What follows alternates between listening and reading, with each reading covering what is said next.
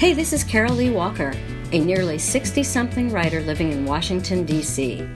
Today I caught up with Dr. Kevin McGinnis, my brilliant and intuitive physical therapist, who's put me back together several times, most notably when I ripped 2 of my hamstrings 3 weeks before my first marathon in Jamaica. Kevin is often a collaborator in my writing, and recently he moved into my neighborhood, where it is wonderful to bump into each other from time to time.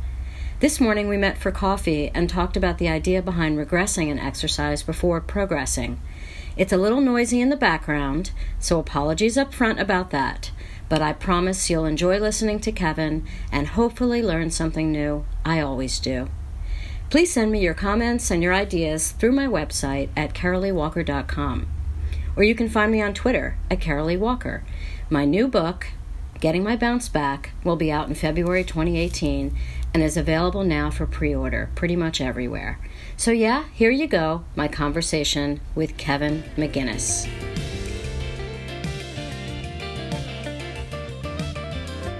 So Kevin, thank you so much for talking to me. Really appreciate it. Thank you for having me. If you could just talk about yourself a little bit first, so Sure. people can hear a little bit about what you're about.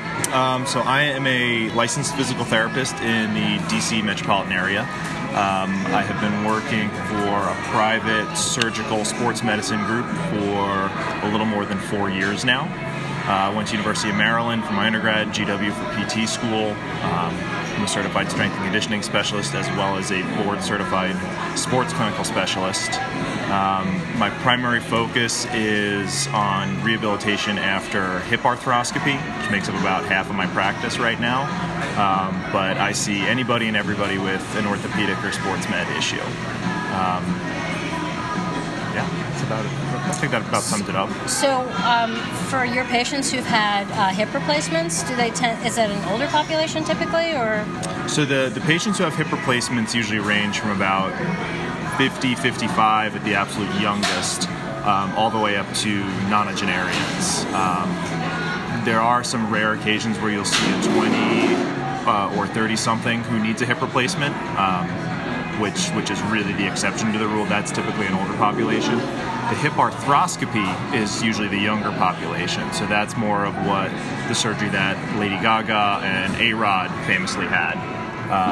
And that's to try to repair the body's inert tissues rather than replace them, hopefully to avoid an early hip replacement or stave off the need for a hip replacement later on in life. It's a relatively new surgery, only about 10 or 15 years old, which in the orthopedic world is an infant, really. So, when you are rehabbing, when someone is rehabbing from a hip replacement, especially if they're older, is this a population where you prescribe exercise? Absolutely. As part of their rehab? Absolutely. Exercise is the primary component to rehabilitation after a hip replacement. People are up and walking in the hospital the same day, and the focus from hospital to inpatient to outpatient is movement, is getting people walking more, less reliant on their walker, then less reliant on their cane, then walking independently. But it's all about exercise. There's a little bit of manual therapy and stretching involved for these patients, but really we try to focus on getting people independent and moving. Well, one of the reasons why I wanted to talk to you about this is I think I told you after I did Marine Corps Marathon, this Sunday after that I went on a run with my running partner, a short run, and I went to the farmer's market to buy bread from the regular bread seller, and I was all sweaty, as I tend to be after I run, and she said, "Did you just come from a run?" And I said, "Yes, I did." And of course, I'm exuberant, so I said, "And I did Marine Corps last week." And she said, "You ran a marathon?" And I said, "Yeah, I did Marine Corps Marathon." And she said, "Why would you do that?" And, and I laughed because it's funny. I ask myself that question all the time. But we started to get into a conversation about this, and she said, "Well, I can't run anyway." And I asked her why, and she said, one of the reasons was she had, I can't remember, I think it might have been lupus, that might be like a joint disease. Yeah. But also she was very overweight. And so I said to her, anybody can run. It's just a matter of figuring out how to get there. So I was thinking about a comment you made to me at some point in my own rehab where you talked about regression theory, which made me laugh because I don't think, raising kids, I probably would, if I were disciplining them, I'd say you're regressing to when you were 5 years old. So tell me a little bit about that theory and how it might apply to someone either who is just starting exercise or someone who is rehabbing from a serious injury or operation. So the idea of regression, as negative as that word sounds, is really all about finding an appropriate level of challenge for your client or your patient. That you can take an exercise like a squat and scale it up or down to someone's abilities. That, someone after a hip replacement might be just doing sit to stands from a chair, but that's a squat. The same way that someone who is having a hip arthroscopy and hoping to go play Division I football again the next season is doing a very heavy barbell back squat. It's the same movement pattern that we're just trying to find the right level of assistance or challenge to meet someone's current level of health and mobility. It's an idea that I think really is originally from yoga, that they talk about using the blocks and modifications and regressions to achieve positions if your flexibility, balance, and coordination aren't up to like the standard position. But it's also one that now CrossFit, for all of its detractors, has also popularized in a good way. That you can have a whole class full of people of varying abilities and ages and athleticisms, and someone could be doing a weighted back squat, and someone could just be sitting and standing from a jumping box. But that's still a squat, and they're both still doing the same workout, regressed and scaled to their ability, either up or down. So either modifications or assistances to make it achievable. Well, one of the things that I always think about with that is it's kind of a catch-22, because even though you don't exercise for pure weight loss, it is a great form of losing weight. And if you're overweight, it seems like it's a catch-22 because that presents some problems and issues exercising when you're carrying a lot of weight. It's a vicious cycle of your doctor tells you need to lose more weight in order to make this feel better, but in order to lose weight and feel better, you need to move, which kind of hurts. Yeah. And it's kind of like just a vicious cycle. Yeah. And I think that's an instance where regression becomes very important, that you need to find ways to assist somebody to kind of get going, that you're not going to be able to get everybody started at the same page, and a good clinician, a good trainer, a good strength coach should be able to find a way around those roadblocks and find a way to provide somebody a pain-free but still challenging way to exercise. Like, give an example. So let's say someone is really overweight and they don't exercise, or maybe they do yoga, but they haven't done any cardiovascular. What would be a good starting point for someone like that? So let's say we're talking about the baker that you were speaking to at the farmer's market. Yeah. The woman who has lupus and she's overweight. She feels running is not an option for her. One of the barriers for her could be the joint pain from both what the lupus has done to her cartilage and the extra pressure of the weight on her joints and not having enough strength to counteract it. So for her, running probably is not an option right now. It might be in the future, but we could take running and remove the weight-bearing aspect of it and do maybe elliptical, where you're still putting weight through your joints, but there's not the immense ground reaction forces of your foot hitting the ground and then coming off with such force. It's more of an easy, steady level of force on the joints. And even if the weight bearing is too much, then we take her to the bike, something that's totally non-weight bearing on the joints, where you have most of your weight on your pelvis and the legs are unweighted and able to kind of get your heart rate up a little more. Even further back to swimming or a rowing machine, or just some other type of cardiovascular exercise that's not pounding on her joints. Or even like an arm bike, which is something I did at the beginning. Yeah, absolutely. That there's always ways to get your heart rate up, but you just got to get creative with it. Yeah. So you really just have to find what someone's barrier is, what their limitation, and find a way around that hurdle. That kind of brings up a question I think about a lot, and a lot of people often will talk with me about it, is how do you begin to understand the difference between a pain that you're feeling because you're working something for the first time, or whether you're having a serious pain? That's a very good but very difficult to answer question. Pain is one of the more contentious topics in fitness and medicine and the health sciences, because it's so subjective and so personal and so variable.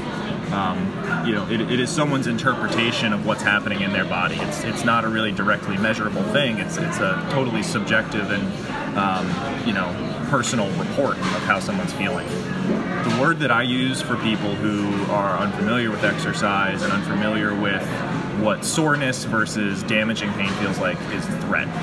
That if something feels like a threat to a particular part of your body, that maybe that needs to be worked through in a different way, or that your healthcare provider needs to examine further whether that's a real threat or if that's just your nervous system isn't used to this type of challenge. Yeah. Because there are times when exercise can feel threatening, that someone who has a bad aerobic capacity can start to feel almost asthmatic, and that's a threatening feeling. Someone who's never done weight training before, their legs actively burn and hurt and the joints are sore the next day. But there's a certain amount of that is acceptable.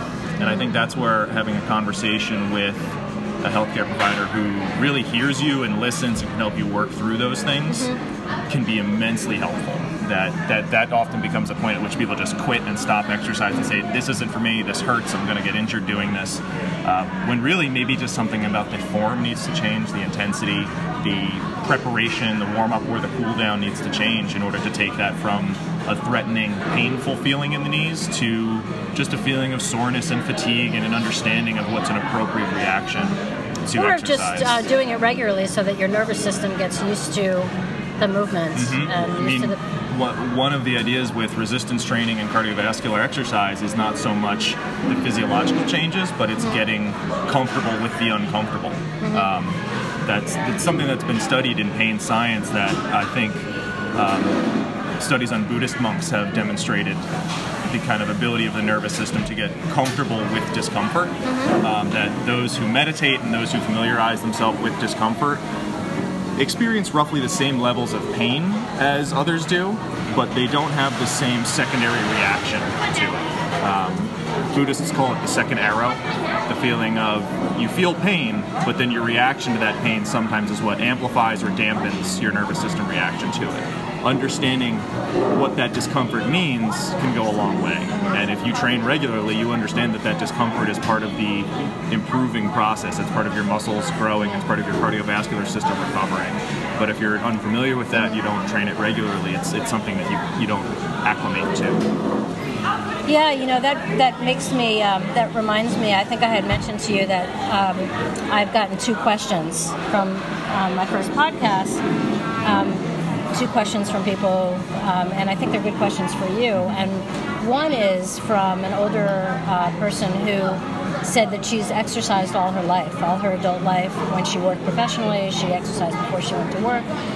But now that she's been doing yoga since she was in her 60s, now she's in her 80s, and she stopped doing yoga because she was having some discomfort related to her back. And she also got a cold, and now she feels like the exercise that she did all those years hasn't amounted to anything. Because now, even reaching for a cup from her cabinet feels like it's strenuous, and she wonders why she spent all that time exercising. So can you address that a little bit?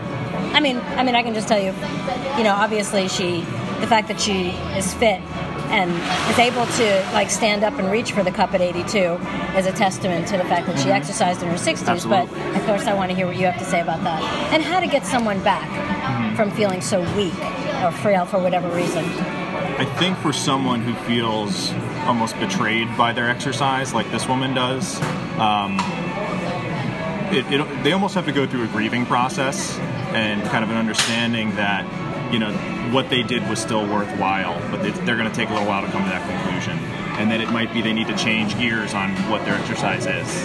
That yoga is a great part of a larger exercise routine, but in and of itself maybe was not a complete routine for her. That perhaps she needed to include more resistance training, maybe more Pilates type core work, more cardiovascular exercise, things to round out that program. I personally went through something like this when I was a competitive weightlifter, that I trained 5 days a week, 2 hours a day, for 3 or 4 years in one sport, just doing the snatch and the clean and jerk. And I eventually just got so beaten up and broken down by it that I kind of was disenfranchised from exercise as a whole for a few months because I wasn't doing any cardio. I was doing yoga maybe once a month. I was foam rolling every other practice, but not necessarily before every single one.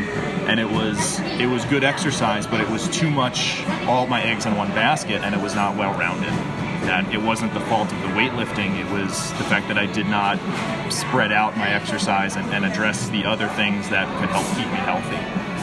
And even something that's as, widely regarded as good for your health as yoga is not the only answer. It's just a piece of the puzzle. Yeah, no, definitely. I hear you. I remember when I first started a serious exercise regimen about 3 years ago, I had been doing yoga for a few years, sometimes 3 mornings a week.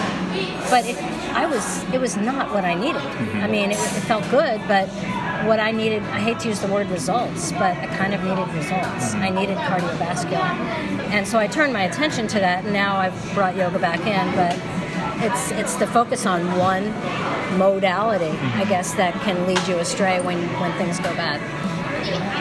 It is, and it's, focusing on that is the reason that you see, I think, so many childhood injuries with this increased specialization in sports, that kids are pitching from far too young an age. Kids are only swimming from far too young an age, and they're not developing all these other facets of athleticism. The same thing applies to adults. Every adult should be doing some form of cardiovascular exercise, resistance training, flexibility work. It should be a well-rounded program rather than just doing what they like. And if someone just likes doing yoga, it probably means they're naturally good at it. They may have gravitated towards that because it was easy for them. It was rewarding to do an hour worth of work 2-3 times a week, and they felt like, oh, this is it. I'm doing exercise, and it's easy and it's fun. I like this. But every time they tried to run or lift weights or do Pilates, it kicked their butt, and they're like, oh, that's not for me. Those were probably the things they needed to improve upon to really round out their health. This is something I really have to actually credit my girlfriend for, that when we started dating, she got me running and I got her lifting. And I think both of us will tell you that we are far healthier, happier, better feeling athletes now for that push from each other than we were before when she was just a runner and I was just a weightlifter. Well, I've known you when you were just a weightlifter, and I think you actually said to me, I would never run. I have no interest in running. I may have been quoted as saying that. Yeah. Well, that's great. The other thing is I have my running partner who's very, very fit. She's been running and exercising for a long time. She has a well-rounded, balanced exercise routine with weights. But her question is, as she's gotten older, how do you adjust to the phrase, listen to your body? How does she know, as she's gotten older, whether she's pushing too hard, whether she's taking the time to recover? What are some suggestions you have for someone who's in good shape, but as they get older, wanting to avoid injury? Another very good but very difficult question. So for someone who's been used to just getting up and going their whole life, aging as an athlete can sometimes be a bit of a difficult pill to swallow, because it often requires more focus on your nutrition than you're used to, more focus on your warm-up and cool-down, more, prehab type exercises to keep your trouble areas and weak spots functioning well enough to support your exercise. But it also might require maybe a little more scientific approach to how you're feeling and how you're doing. Most athletes intuitively know whether or not they're ready for a workout. If they've been working out for a long time and exercising for a long time, they have a sense of I'm feeling ready for a good workout or not. But if you're struggling with that recovery, there are some options that you can look at that might give you more of an objective look at and more kind of scientific data to support, are you ready to go or not? You gave me that great book by Dan John, Can You Go? And in that, they talk about an athlete's readiness to perform and to train that day. And I think whether you're a competitive athlete or a recreational one, either finding an intuitive understanding of that internally or using some external measures can really help with that. And some of the tools available would be sleep trackers, that a lot of these fitness trackers like Fitbit and the Jawbone, and even some that are specifically just for sleep, will tell you what kind of quality sleep are you getting based on the time you go to bed, the time you wake up, your movement during the night. if you're really struggling, there's even, medical sleep studies that can tell you how you breathe and how your heart rate and how these things improve or decrease throughout the night. Your heart rate. Your heart rate variability is another tool that's becoming more commercially available to check your recovery levels. And that is not how quickly you recover from exercise, but at rest, how much does each individual beat vary? And there are now starting to be some tools out there that let you measure this. And when you see you have an increased heart rate variability, that usually indicates a lower level of recovery and maybe a need for a rest day or a recovery day or a stretching, mobility kind of day off. Whereas when you've got a lesser variability in the resting heart rate, that's usually a sign that your nervous system is kind of calm and ready to go. How would someone measure their heart rate? So there are some apps out there that will pair up with your Fitbit or even the devices on your phone that can measure your heart rate and will give you kind of a crude readout of your heart rate variability. This is something that's still done more in exercise physiology research, and there's not a great gold standard available to athletes in the private sector right now. It's still mostly research in ex-phys labs. But you can also just look at what your resting heart rate is on a day-to-day basis. That if you get a sense of what your resting heart rate is and you notice that it's higher than usual one day, that's often a sign that your nervous system is maybe a little tweaked that day. Maybe you're needing more recovery. Maybe you're stressed about something. Maybe that's not the best day for your high-intensity training, for your weight training. That's maybe a day for like a slower run or for a swim or for something lower impact. The really cheap and easy way to do it, though, is with grip strength testing. That there's also studies showing that your grip strength from day to day indicates your readiness to perform and to train.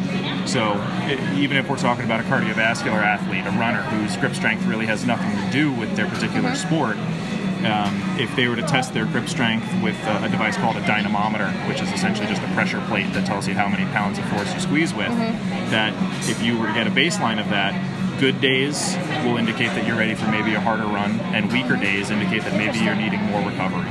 Now, is that something that any person could order from, like, online, or? And again, that's more of a tool available in the exercise physiology world. Okay. What you could get that would be a cheap and easy way to do it is a grip trainer, which has a standard, poundage that it needs to close, and just see how easy or hard is it to close that day. If you can close it on a good day very easily, then you can have that as your measure of like, am I ready to go today, or do I need to maybe take it a little bit easier? Again, this is all still like, very early research. There's not, guidelines and really hard and fast rules and numbers to look at with this, but this is kind of where the research in the ex-phys world is going to try to tailor exercise routines for high-level athletes to see if that day should be a high-intensity day or a low-intensity day. I like that. It's great. Well, just to back up a little bit, when you were talking about sleep, is the issue with sleep that that's the time? I know, people take this for granted, but sleep is when your body is adapting and recovering to the exercise that you did during the day, that it doesn't adapt and recover while you're exercising. Correct. So is that what you're looking for with sleep? Yes. So you need to remember that you're getting stronger when you're not training, that you're getting fitter when you're not training. It's the training that creates the physiological process that will make you stronger, faster, fitter, better cardiovascular endurance, but that recovery actually happens in the time in between sessions. So that's why your nutrition, your rest, your sleep, all these things, these time when your body is trying to build itself back up, are really essential if you're finding that you're feeling injured more often or overtrained or not ready to perform the next time, that perhaps your recovery needs to be improved upon. And just one last question. So is there ever an age or a time when a person should not be exercising at any level? No. I think every adult should engage in some form of physical activity. If you are able-bodied, you should be up and walking. If you are of limited mobility, you should find some way to do some seated exercise or some non-weight bearing exercise.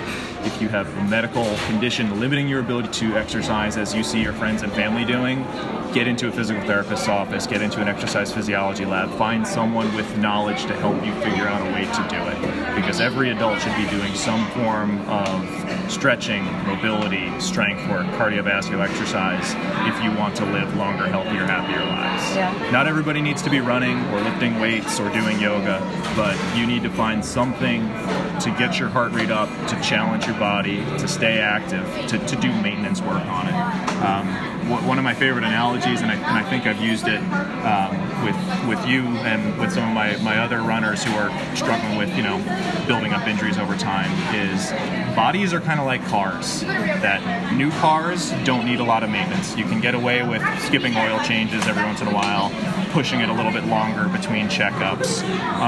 But vintage cars can still perform just as well as new ones, but you need to put in that work on Sunday afternoon to make sure that everything's functioning and lubricated and topped off like it should be. Yeah. That you can't just go out and floor it on a 1960s Corvette like you would on a brand new one. Yeah. You need to make sure that things are working well first. Yeah. So we can think of ourselves as like a vintage sports car. Exactly. Essentially. Yeah. Highly sought after. Yeah. Very collectible. There you go. Well, thank you very much. And I look forward to seeing you in the clinic soon.